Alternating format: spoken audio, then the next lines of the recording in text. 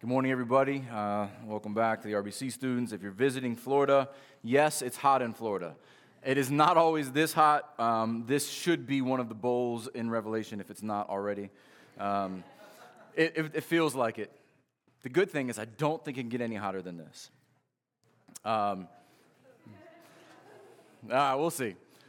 So I am really excited for this Revelation series. I hope you're prepared for a 3-hour sermon this morning.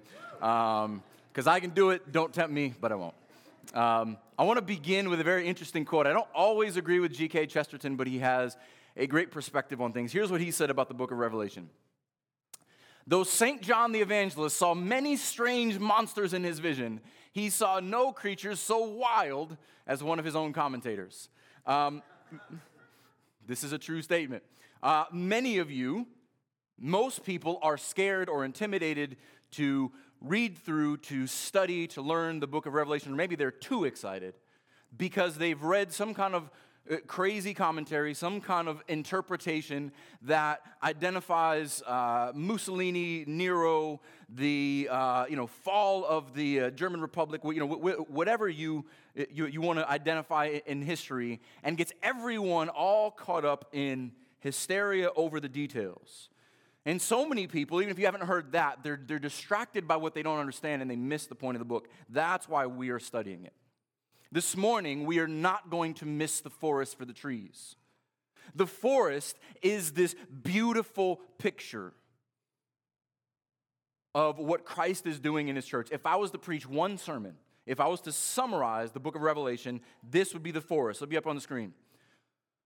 Jesus, the faithful and true, says to the church, trials, persecutions, and great enemies will torment you at times, but I have conquered them and you will reign with me forever. That is why we're going through Revelation. Let me repeat that.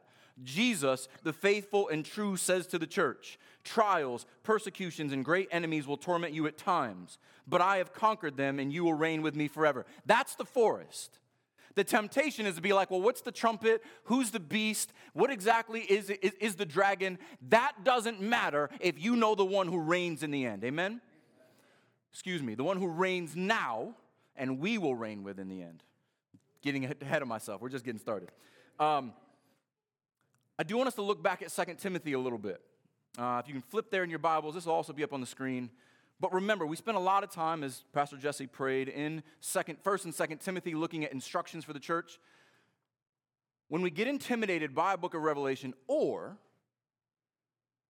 when we think that the interpretation and the prophecies are only for this particular age, every age is trying to look for the different beasts. And there's a reason for that.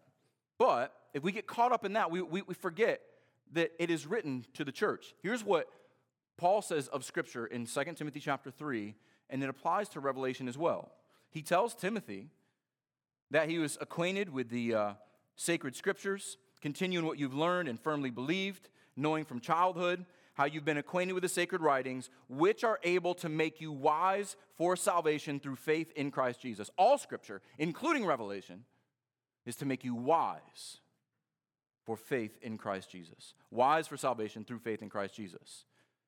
Because all Scripture is breathed out by God and profitable for teaching, for reproof, for correction, and for training in righteousness. Just like Revelation. There is teaching here. There is reproof here. There is correction. There is training in righteousness. If you understand the book of Revelation rightly, you will mature. You will be equipped for every good work. And that's our aim over the next 9 weeks. Also, chapter 4, verse 8. Remember, at the end of Paul's ministry, he has in mind, henceforth, from now on, there is laid up for me the crown of righteousness. This is what Paul is fixed on, which the Lord, the righteous judge, will award to me on that day, the day that he returns, and not only me, but also to all those who have loved his appearing. This book fleshes that verse out. What does it look like to live today in a fallen world, knowing that eternity's coming? What does it look like to keep our eyes fixed on Christ, the crown he's promised us, to love his appearing, and not fear what the world, the flesh, and the devil throws at us? this book is pastoral as well as prophetic. This is meant to be a book of encouragement and hope.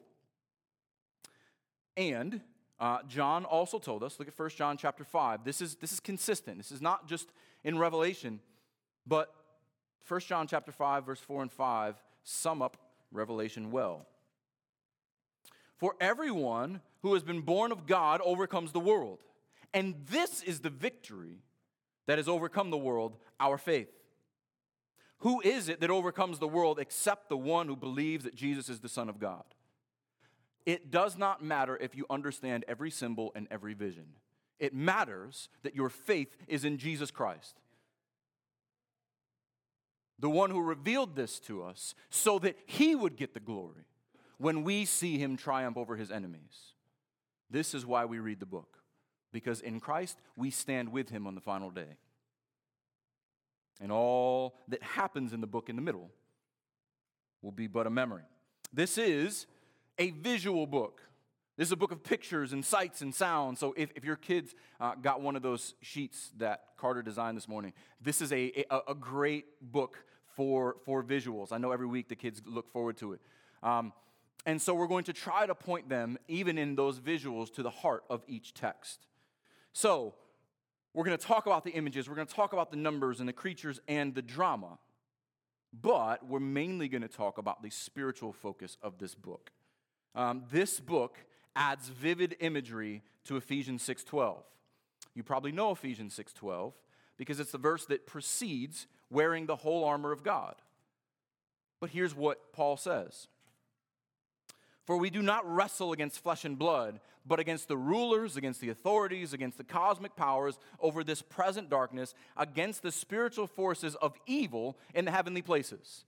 The book of Revelation is the spiritual forces on earth and the spiritual forces in the heavenly places. And believers, we are born into, when you are born again in Christ, you are born into spiritual warfare. And Revelation is going to give us a lot of images of that. And so I like what Derek Thomas says. You know, in Matthew 16:18, most of us know this verse when he tells Peter, "You're the rock. I'm gonna build my church, and the gates of hell will not prevail against it." Matthew 16:18. Derek Thomas says, if Matthew 16:18, I will build my church, and the gates of hell will not prevail against it. If that's the picture, Revelation is the movie. That's what we're going to be looking at. And we're also going to address, in these fantastic images, the dangers along the way. Probably the most prevalent danger in reading and studying the book of Revelation is the ultra-literal interpretation. Meaning, every time you see a number, it means that number. Every time you see a color, it only means that color. Every time you see something, you see 100-pound hail, it has to be 100-pound hail, right? No. Can't always say, Bubba. That's the most common tendency. The most common tendency is, okay, I have to read this and I have to figure out every trumpet and every beast and every bowl and every seal. There's a lot of imagery and symbolism in this book. You may do all that, but if you don't see Christ, you know nothing. I would rather you not understand what any trumpet, any seal, or any bowl is if you are hidden in Christ than spend your time worrying about things that will not ultimately affect you as believers. We may go through them, but it doesn't matter if we're standing with Christ in the end. And there's also a problem in reading this book thinking that it's all the past or that it's all only in the future. This book encompasses the entire church age. And so we'll get into the structure in just a moment, because everyone agrees that there is conflict in this life. There is conflict until Christ comes. And the book of Revelation expresses that in multiple ways, tells us what's going on in the earthly realms and the heavenly realms, and from different aspects and different perspectives. So, this is a viable, helpful, encouraging, instructive book to every believer who will ever walk the earth until Christ comes. And that is why we're studying it. That's how we're going to approach it. So, if you can find Revelation in your Bibles, all of you should. If you don't know where it is, just go to the very end where they got the pictures and then flip back a little bit. It's the last book. What I want you to see here in our series title, you don't know how long I agonize over titles because I want to encompass everything I want to say. In the book, Jesus calls his church, the most frequent titles are saints, set apart ones, and conquerors. This is a book of victory and conquer because Christ is the conqueror. So, saints, if you are in Christ, you are to see yourself as a conqueror because you are united to the one who has and will conquer. However, we're going to read a book like starting in chapter 11. Go to 11 verse 7. We're going to read a book where it is admitted that the enemies of Christ will conquer for a time. Chapter 11 verse 7. And when they had finished their testimony, those who testify of the Lord, the beast that rises from the bottomless pit will make war on them and conquer them and kill them. Don't be surprised, church. This is coming. And their dead bodies will lie in the street of the great city that symbolically is called Sodom and Egypt. What's Sodom? Depravity. What's Egypt? Slavery, where their Lord was crucified. You are going to, saints, you may suffer like Christ suffered. They will conquer you for a time. Again, chapter 13, verse 7.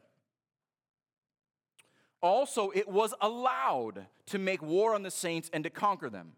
And the authority was given it, this is the first beast, over every tribe and people and language and nation, and all who dwell on earth will worship it. Everyone whose name has not been written before the foundation of the world in the book of the life of the Lamb who was slain. So, that can be discouraging. That can be scary if you see, okay, there are conquering forces out there. However, they do not have the final say. That is not the prevailing sentiment. Go back to chapter 2. Next week, we're going to look at the churches. Every church that Christ writes to, he says, to the one who conquers, there is a promise to the conqueror of each church. Let's just look at the church in Ephesus. First one in chapter 2, verse 7. He who has ears to hear, let him hear what the Spirit says to the churches. To the one who conquers, I will grant to eat of the tree of life, which is in the paradise of God. The enemies may conquer for a time, but we conquer forever and eat from the tree of paradise. And there's a promise in each letter, which we'll get to next week. Also, look at chapter 6, verse 2. I'm going to run through these quickly. And I looked, and behold, a white horse, and its rider had a bow, and a crown was given to him, and he came out conquering and to conquer. Chapter 12, verse 11. I love to hear the flipping of pages. And they had conquered him by the blood of the Lamb and the word of their testimony, for they loved not their lives even unto death. Chapter 15, verse 2. And I saw what appeared to be a sea of glass mingled with fire, and also those who had conquered the beast and its image, and the number of its name standing beside the sea of glass, with harps of God in their hands. This is a triumphant book. Again, in chapter 17, verse 14. This is if you want to look at one thesis verse for the entire book, this is it. They, meaning the great enemies of God, they will make war on the Lamb, and the Lamb will conquer them. For he is Lord of lords and King of kings, and those who are with him are called chosen and faithful. That is what this book is about. And one more time in chapter 21. Chapter 21, verse 5. And he who is seated on the throne said, behold, I am making all things new. Also he said, write this down, for these words are trustworthy and true. And he said to me, it is done. I am the Alpha and the Omega, the beginning and the end. To the thirsty I will give from a spring of water of life without payment. The one who conquers will have this heritage, and I will be his God, and he will be my son. Getting the picture? This is the book that we are beginning, and there are many, many, many more victorious quotes. All throughout the book, there is a reminder, trials and suffering are coming, but victory is in Christ. So, the series structure, each of you got a printout, hopefully. This is not our typical in-depth series. If it's your first week here, normally the book of Revelation would take me like 4 years. But because I don't want to get into all the minutiae, and I want to give you tools to study the book, we're going to be in it for 9 weeks. You have introductory week, and then as you see, there's a little chart in there. The 7 parallel sections, we'll treat each one in a week, and then we'll do a wrap-up, and I'm going to talk about that more in a moment. Here's what I want you to know. This is not new to me. I'm not standing up here saying, I figured all this out. Look at me. I've got the key to Revelation. This goes back, especially in the Reformed tradition, for several hundred years. So up front, I gave you the resources I'm using. I'm relying heavily on William Hendrickson and G.K. Beale. They're both fantastic. Everything, I gave you several resources. I can commend all of them to you. Here's what we're going to do in this series. I am not going to try to make sense of every weird interpretation you've heard. I am not going to tell you, here's this view, here's this view, here's this view, here's this view. I don't want to distract you, and it's not helpful. I'm going to tell you how to read the book and make it simple. What? We can make Revelation simple? Yes, it's supposed to be. Because if you remember that we are conquerors in Christ because he conquers, the things we don't understand, we don't have to all understand it all. But we look to him and we find our encouragement in him. So I want to offer you tools. We're mainly going to observe. We're going to look at what happens in the text. We're going to look at what is repeated often. We're going to look at the parallels. I want to help you read Revelation for profitability. I want you to see that this is a unified book that is consistent from beginning to end. And so, let's dive in, beginning in chapter 1.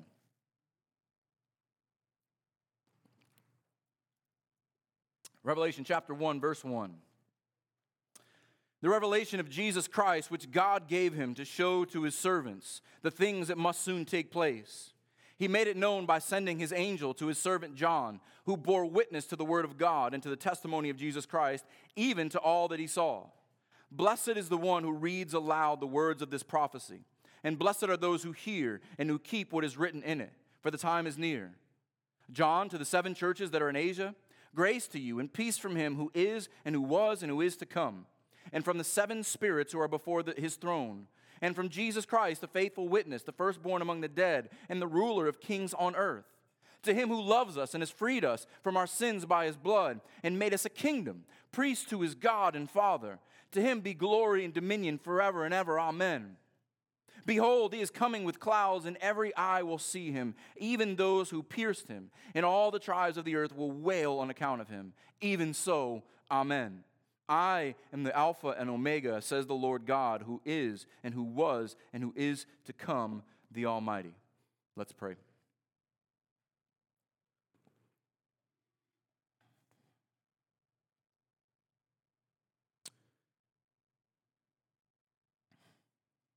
Our gracious God and Heavenly Father, you are glorious and awesome and majestic, beyond all measure, beyond all comparison, beyond all explanation. We thank you for your word. We thank you for revealing yourself to us, for sending your Son to die in our place, that he would be our King, our priest, our prophet, for sending your Spirit to open our eyes, to seal us and protect us and to guide us through your word. Lord, may our time in this book that was revealed to the Apostle John, may it be an encouragement to your church. May we walk away hopeful. May the saints rejoice that we have been found in Christ Jesus the conqueror. And in him we conquer. May those far from you see that the only other option is judgment. That their fate would meet that of the great dragon and the beast and the prostitute and all those who would make war with the Lamb, that it is eternal destruction. May they repent. May they wail for mercy. May they look on him who they have pierced and cry out to him. He will be faithful and just to save. It is in our Savior's name that we pray. Amen. All right, so this introduction, we're not going to look at many of these passages, but as an introductory week, the introduction of this book helps us for a lens to read the rest of the book. And so it begins with the revelation of Jesus Christ. So the first thing we have to ask is, in order to read the book of Revelation, we must ask, what type of book is it?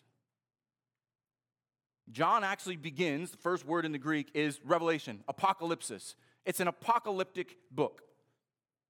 So an apocalypse is actually a genre of letter that doesn't really exist anymore. So this is how we read it. It's a book of revelation. It's a book of revealing. And Apocalypse is prophecy heightened. It is prophecy that looks back, that exegetes the present, that looks forward with an eye on God's redemptive plan. The mysteries of God unfolded.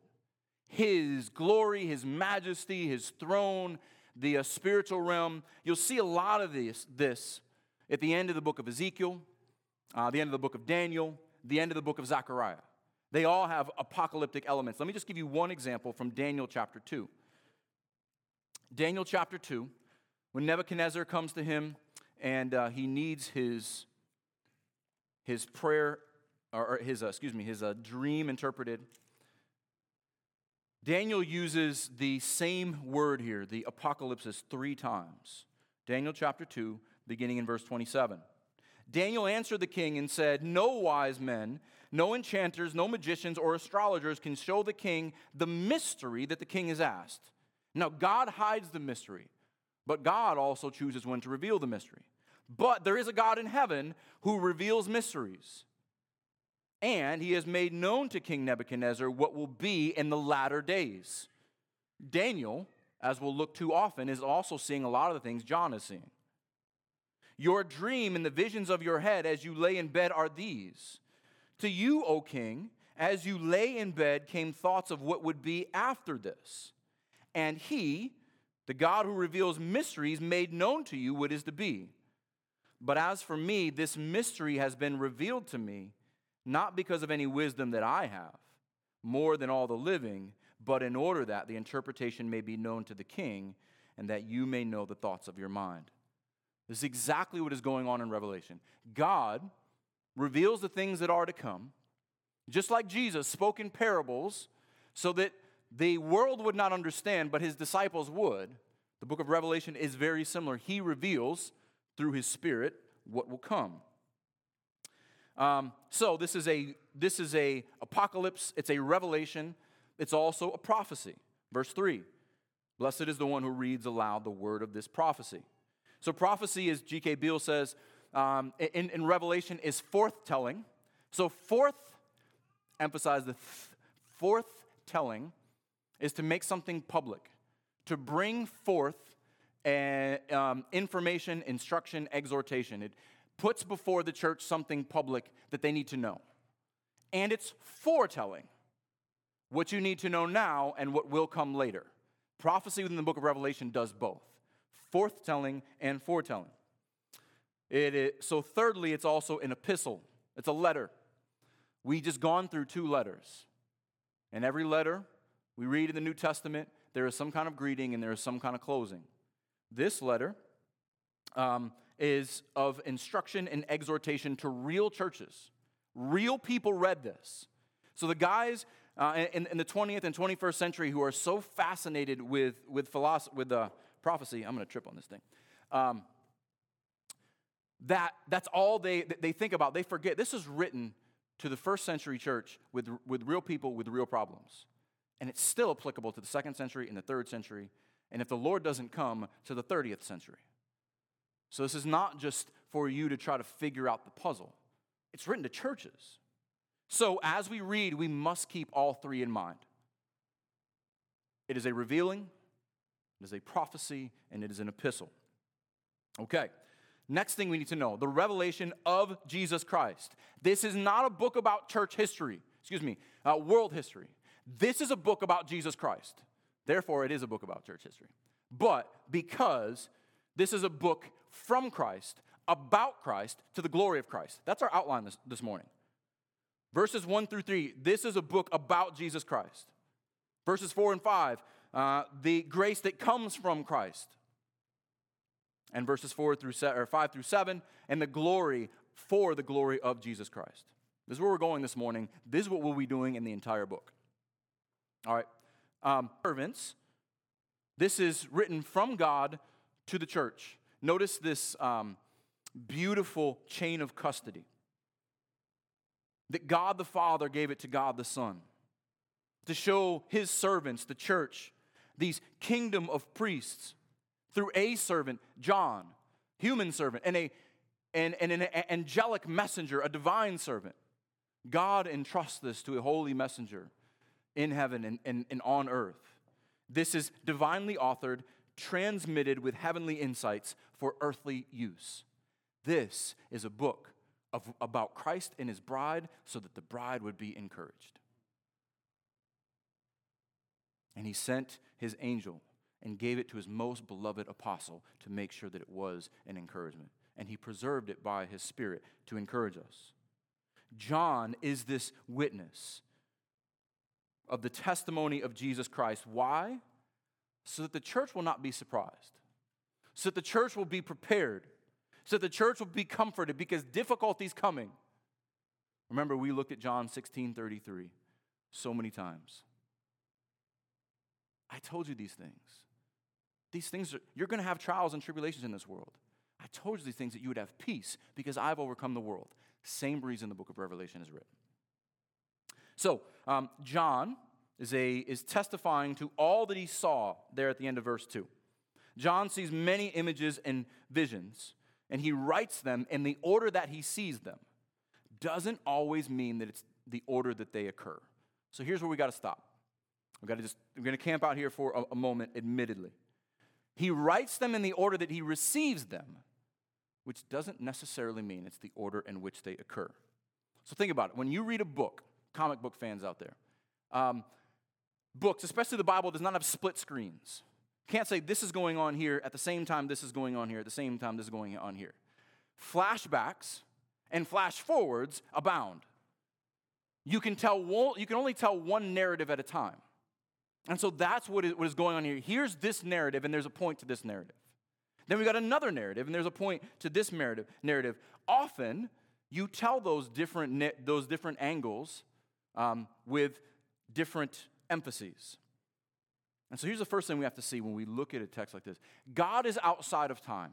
We can't help but read a book with time in mind. We are Western Christians. 1 comes after 2, comes after 3, comes after 4.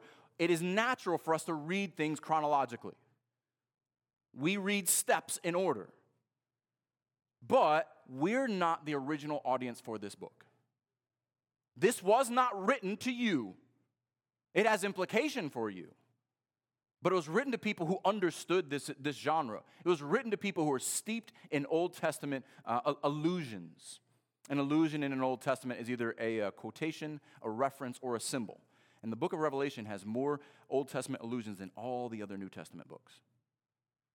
This is written to people who understood the genre and who saw the visions. We're reading outside of ourselves and outside of our culture. That's kind of why we have to stop here and address this. So God is outside of time. He's outside of space. He's outside of the physical realm. He's not limited by our limitations. So imagine John.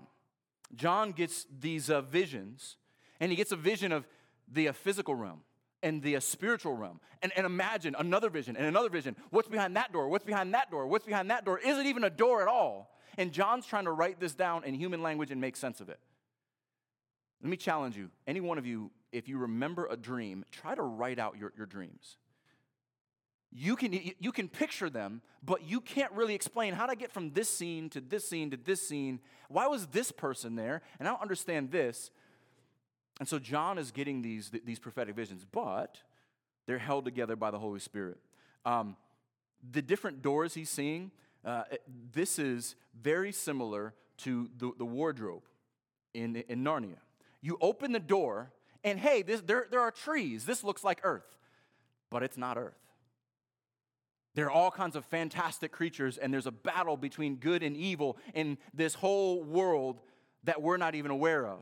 We can be in there for years and become kings and queens and step right out of time back into our own time. Sound familiar? C.S. Lewis is a genius.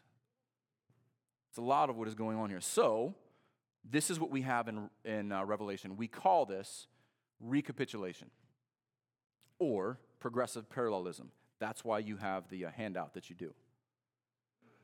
So, recapitulation, we are recapitulating or reintroducing, restating each period, church history, the time from Christ's first coming to his second coming, in many different ways, in many aspects. The first 11 verses, or first 11 chapters focus on what's going on in the world. The 12 to 22 focus on the dragon and what's going on in the spiritual realm.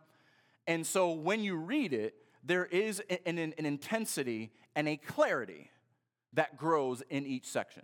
And so you'll see that as we go. We're going to spend a lot more time fleshing that out. But I want you to see that. I want you to have it in front of you, because this may be confusing just hearing me. If you're a visual learner like I am, I added colors in there for you, so it'd be helpful. But I want you to think, we see, this is not unnatural for us. We see this in the prophets. If you're familiar with the book of Isaiah, we get a prophecy about Israel, and then we look forward, 750 years to Christ. We get a prophecy about Judah, and then we look to Christ again. We get a reference to the old covenant, and then we get a reference to the new covenant. Isaiah, Jeremiah, Ezekiel, they just naturally dance between prophecy in the near and prophecy in the far. I like the way John Piper explains prophecy. It's like, if you've ever been on the Blue Ridge Parkway and you look out, and there's just mountains for miles and miles and miles and miles. I can tell you that there are mountains out there, but I have no idea how far they are from one another. They look like they're close. Prophets are not there to give you dates and times. They are there to relay a message that God relays. And so the book of Revelation is no different. And so this should not be too confusing. So we've got 7 sets of visions for the entire church age. And in those visions, there'll be a rise and fall of tension between the kingdom of Satan and the kingdom of God. Each one portrays judgment and triumph. And so that describes the church age. Another illustration, if it's helpful, Richard Bauckham, another great book on Revelation, he describes it like watching a football game. I think this is helpful, right? We don't often think about this when we're sitting on our couch at home, but how many cameras are present at a football game? Especially an NFL game, big NCAA, AA Power 5 school. How many camera angles? There's a camera for the offense. There's a camera for the defense. There's a camera for the offensive sideline. There's a camera for the defensive sideline. There's another camera that shows the refs going to the instant replay. There are drones in the sky getting the field. There are drones getting the people in the stands. There are also commentators up in the booth who are telling stories and highlights from previous seasons. There are offensive and defensive coordinators who have a view of the field. There's also a halftime interview. And then there's the post-game interview. Thousands of hours filmed for 60 minutes of play. For 3 hours of us sitting at home. And we just naturally see these things coming back and forth, and we put them together. The book of Revelation is doing something similar. Seeing the same events, the same time period from different angles with different emphases, and they all come together to form a beautiful unit. Is that helpful? Hopefully. This is why, when you read the book, you might be confused, like, okay, how many times does Christ return? How many times is there judgment? How many times is there defeat? How many times is there victory? It seems like it's happening over and over. Because it is. That's how we're going to read the book, and so we'll look at it. This is also the millennial reign of Christ, who is King of Kings and Lord of Lords right now over all creation. And it'll be more helpful as we go. So, I'm excited to show you that for all these reasons. But more importantly, verse 3. We're still in chapter 1. Verse 3. There is a triune blessing to reading this book. The word triune means Trinity and unity. There is a threefold blessing that is unified here. Notice it. Blessed, and, key point for the rest of the book, this is the first of 7 beatitudes, or 7 blessings in the book. Lots of 7s. We'll get there in a moment. Blessed is the one who reads aloud the words of this prophecy. This is expected in every church. It is expected that the church should read and hear the book of Revelation. Blessed is the one who reads, so much so that even when you read it, you are blessed by reading it to others. And blessed are those who hear. And blessed are those who keep what is written in it. This is a triune blessing to the church. I want to read it because I want you to have benefit in studying it, but I want you to be blessed as well, because this should be a blessing to us. So, when it says the time is near, close by, close at hand, this could probably also be translated now. This book is a blessing to read, to understand, to apply to all of the church as it endures until Christ comes. The time is at hand. The time is right now. When is now? Now is now. When's a good time to read and study Revelation? Right now. I want to look at John 14. Jesus gave us a similar reminder on the final night when he was with his disciples. John 14, 18 through 19. Notice the promise of Jesus here. The promise is no different in the book of Revelation. I will not leave you as orphans, I will come to you. Yet, a little while and the world will see me no more, but you will see me. We read Revelation because in it we see Christ. Because I live, you also will live. This is why it's an encouraging book. Christ is alive. He is risen. He is reigning. And if he lives, through faith, we live. Continue on to verse 25. These things I have spoken to you while I'm still with you. But the Helper, the Holy Spirit, whom the Father will send in my name, he will teach you all things and bring to your remembrance all that I have said to you. Okay, Jesus is going. He leaves us with his Spirit. His Spirit breathes out the word. Peace I leave with you. My peace I give to you. Not as the world gives do I give to you.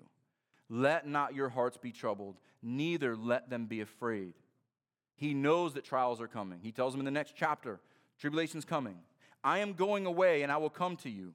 If you love me, you would have rejoiced because I'm going to my Father, for the Father is greater than I. Everything in this book culminates with God and his people being one, with us being united with Christ and with the Father and with the Spirit.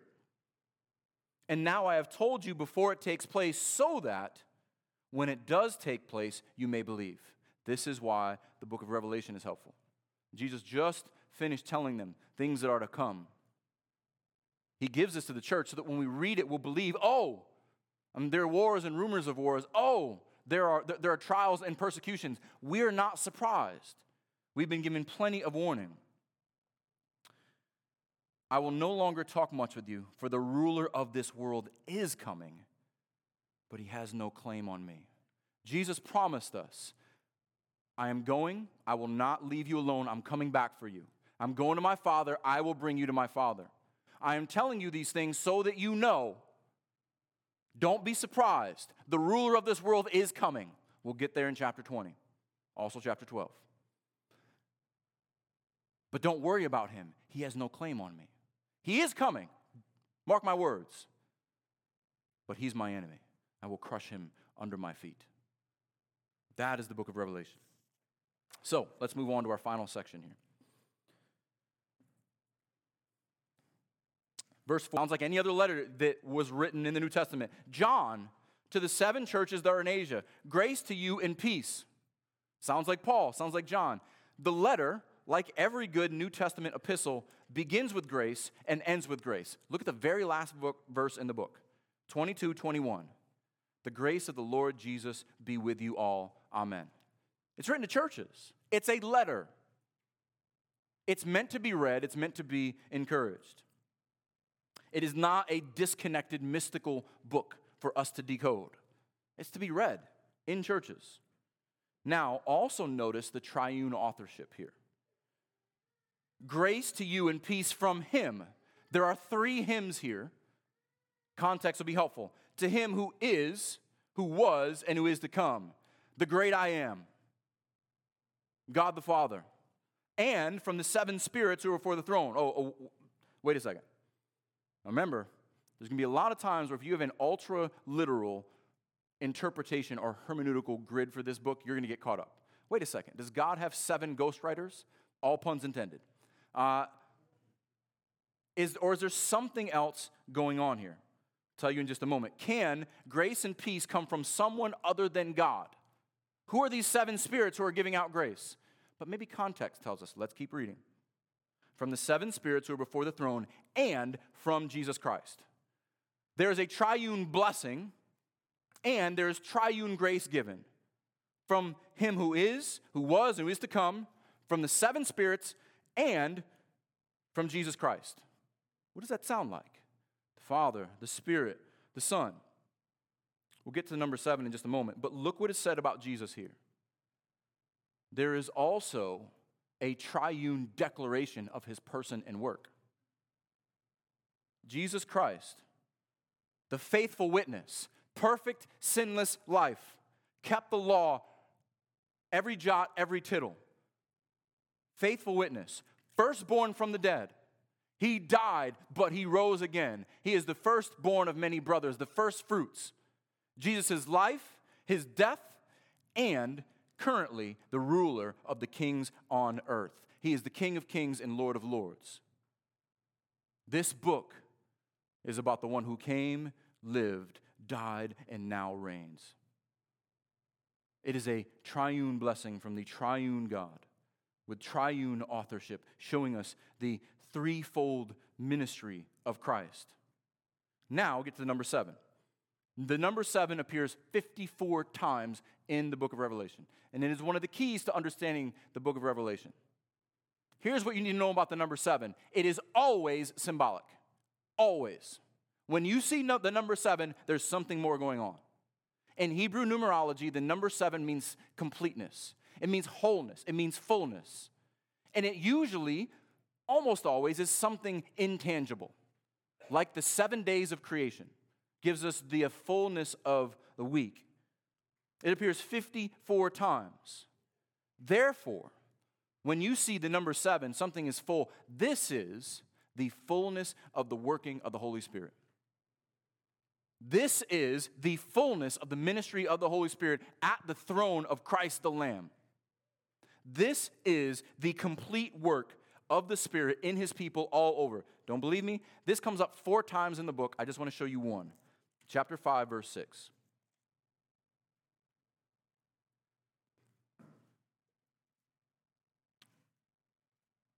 Chapter 5, verse 6. And between the throne and the 4 living creatures and among the elders, I saw a lamb standing as though he had been slain, with 7 horns and with 7 eyes, which are the 7 spirits of God sent out into all the earth. When you see the 7 spirits, when you hear that, how else can John understand that one Spirit, the Holy Spirit of God, the Spirit of truth, the advocate that Jesus has sent, can go to all the entire earth, can indwell every believer at the same time, and bring every believer to the throne of the Lamb at the same time? He just says 7 because that means complete and full and lacking nothing, because we can't count that high. So, in the book, you'll also see 4s, lots of 4s. 4 is a number of completeness, again, but 4 is more totality, more all-encompassing. And 4 usually deals with the world, 4 seasons, 4 winds, 4 directions. That will come up often. You'll see multiples of 4. You'll also see multiples of 12, so we'll get there as well. I just want to bring it up now. 12 is completeness and fullness when it comes to mankind, especially the people of God. 12 patriarchs, 12 apostles, 12 pillars, 144,000, which is a multiple of 12. Every time you see 4, it's all of the world. Every time you see 12 or a multiple of 12, it is all the people of God.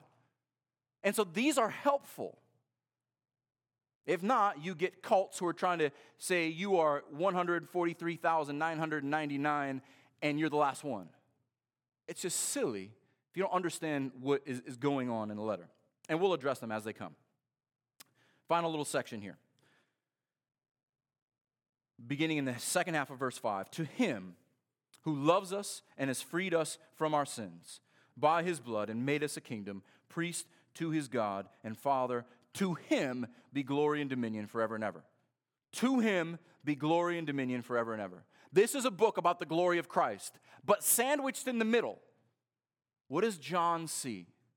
Right in line. What are we to remember when Christ glorifies himself in this letter? Notice the repetition. Don't forget the us. Let's look back again. This is a threefold blessing again. He who loves us, currently, this is the beloved bride. He receives the glory, but we receive his love because he has freed us from our sins by his blood. And he has made us a kingdom, priest to his God and Father. This is the work of the Son. This is beautiful. Right in the middle of God glorifying himself, this beautiful doxology, we are reminded this book is written to us to encourage the church. Because the gospel says Christ loved us, for God so loved the world that his Son took on flesh and came and died for us. He shed his blood for us, that we would be free from our sins, that not only we would be innocent, but we'd be made kings, we'd be made priests, we'd be his kingdom to glorify his Father. That's what we're to see in this book. That's who the church is. Amen. This title of kingdom priest, we're going to flesh this out more. This was given to Israel, ethnic Israel who failed. But now there's a spiritual Israel, sons of Abraham by faith, who will not fail. Why will the church not fail? How can we be guaranteed that we are conquerors? Because Christ has conquered. He has freed us. He guaranteed it on the cross. He will finish it in the day of his return. And if we are sealed in him, that victory is ours because we share his inheritance, we share his name, and we will be with him forever. Church, this is not a depressing and scary book. This is a glorious and wonderful book. Finally, behold, verse 7, he is coming with the clouds, and every eye will see him, even those who pierced him, and all the tribes of the earth will wail on account of him. So, verse 5 refers to his first coming. Christ, the faithful witness, he came into the earth. That's the beginning of the age.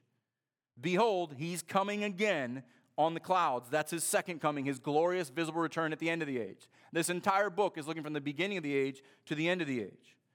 And it is full, it is rife with Old Testament fulfillment, like I mentioned. There are two here. Daniel chapter 7, verse 13 and 14. You're probably familiar with this. This is Jesus' favorite designation for himself, the Son of Man. I saw in the night visions, and behold, again, same language, with behold with thumbs. And he came to the Ancient of Days, who's the Father, and he was presented before him. And to him was given dominion and glory and a kingdom, that all peoples, nations, and languages should serve him. His dominion is an everlasting dominion, which shall not pass away, and his kingdom is one that shall not be destroyed. That's what's happening when he returns. That's what we're to see when we see the image of the Son of Man coming in Daniel on the clouds. He's coming to reign forever. He has been promised this kingdom by the Ancient of Days, by the Father. And we are citizens of this kingdom through his blood. Also, there is a prophecy in Zechariah 12. And I will pour out on the house of David and the inhabitants of Jerusalem a spirit of grace and pleas for mercy. There will be a time in these final days, praise God, he pours out grace and he pours out mercy. Some will come to faith, but some, so that when they look on me, on him who they have pierced, notice that. When they look on me, this is God speaking. When they look on me, on him who they have pierced. God and the one being pierced, the one who is spoken of in the same breath. They shall mourn for him as one mourns for an only child, and weep bitterly over him as one weeps over the firstborn. Many will receive grace and mercy. Many more will weep and wail. If you don't have a proper view of the Old Testament, you will not have a proper view of the Revelation. You'll be confused in reading it. It is a book that looks back as much as it looks forward. It looks forward to the day when everyone will see him. You will all see him. You will all behold him, either with joy, because you've been given grace and received mercy from your sin, or you will wail and cry, because you know that all the wrath of God that was poured out on him now is on your head. And you will be thrown into the lake of fire. And the beast and the harlot and the dragon, they share your cell. It is either great rejoicing or great weeping. This is a call to repent. Because when he comes, it's too late. There will be wailing on that day. So that's why John says here, even so, amen. Verse 8 here. I am the Alpha, the Omega, says the Lord God, who is, who was, who is to come, the Almighty. This is Jesus speaking here. I am the Alpha, the Omega, the Lord God, who is, who was, who is to come, the Almighty. Jesus is not scared. Saints, should we be scared when we read this book? He's not worried about the end. He's not worried about his church. He's not worried about the world. He's not worried about the systems and the governments. He is King of kings and Lord of lords. He knows the end. He's known it all along. This is to encourage the church. This is to make us bolder and stronger and more encouraged in him. And notice this book ends exactly like it begins. Go to chapter 22.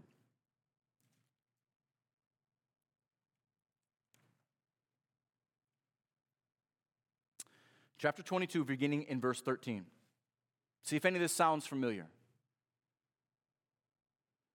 Start in verse 12.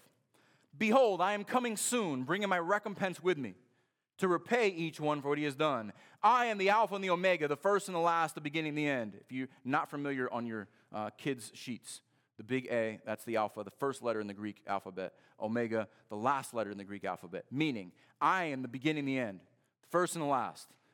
There is nothing before me, nothing after me. Everything is in between. Blessed are those, here's the last beatitude, who wash their robes so that they may have the right to the tree of life and that they may enter the city by the gates.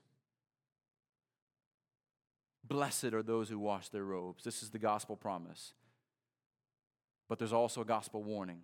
Outside are the dogs, the sorcerers, the sexually immoral, the murderers, the idolaters, and everyone who loves and practices falsehood. Just like the gospel, this book means to divide. It will be very clear who the sheep are and very clear who the goats are. The wheat and the tares are separated here. I, Jesus, have sent my angel to testify to you about these things for the churches. Again, this is for the churches. Churches, what do you need to know? I am the root and the descendant of David, the bright morning star. 3 more Old Testament allusions here. Everything that the prophets look forward to, I am.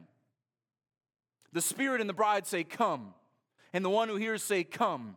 And let the one who is thirsty come. Let the one who desires take the water of life without price. That book is for us. The ones who love his appearing, who can read this book and say, come, Lord Jesus, come. Whatever we have to endure before that, come, Lord Jesus, come. This is also how we approach the table.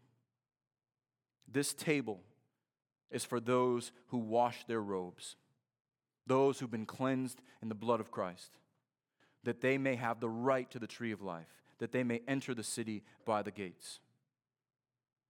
This table is not for those who love and practice falsehood. This table is for those who have a crown of righteousness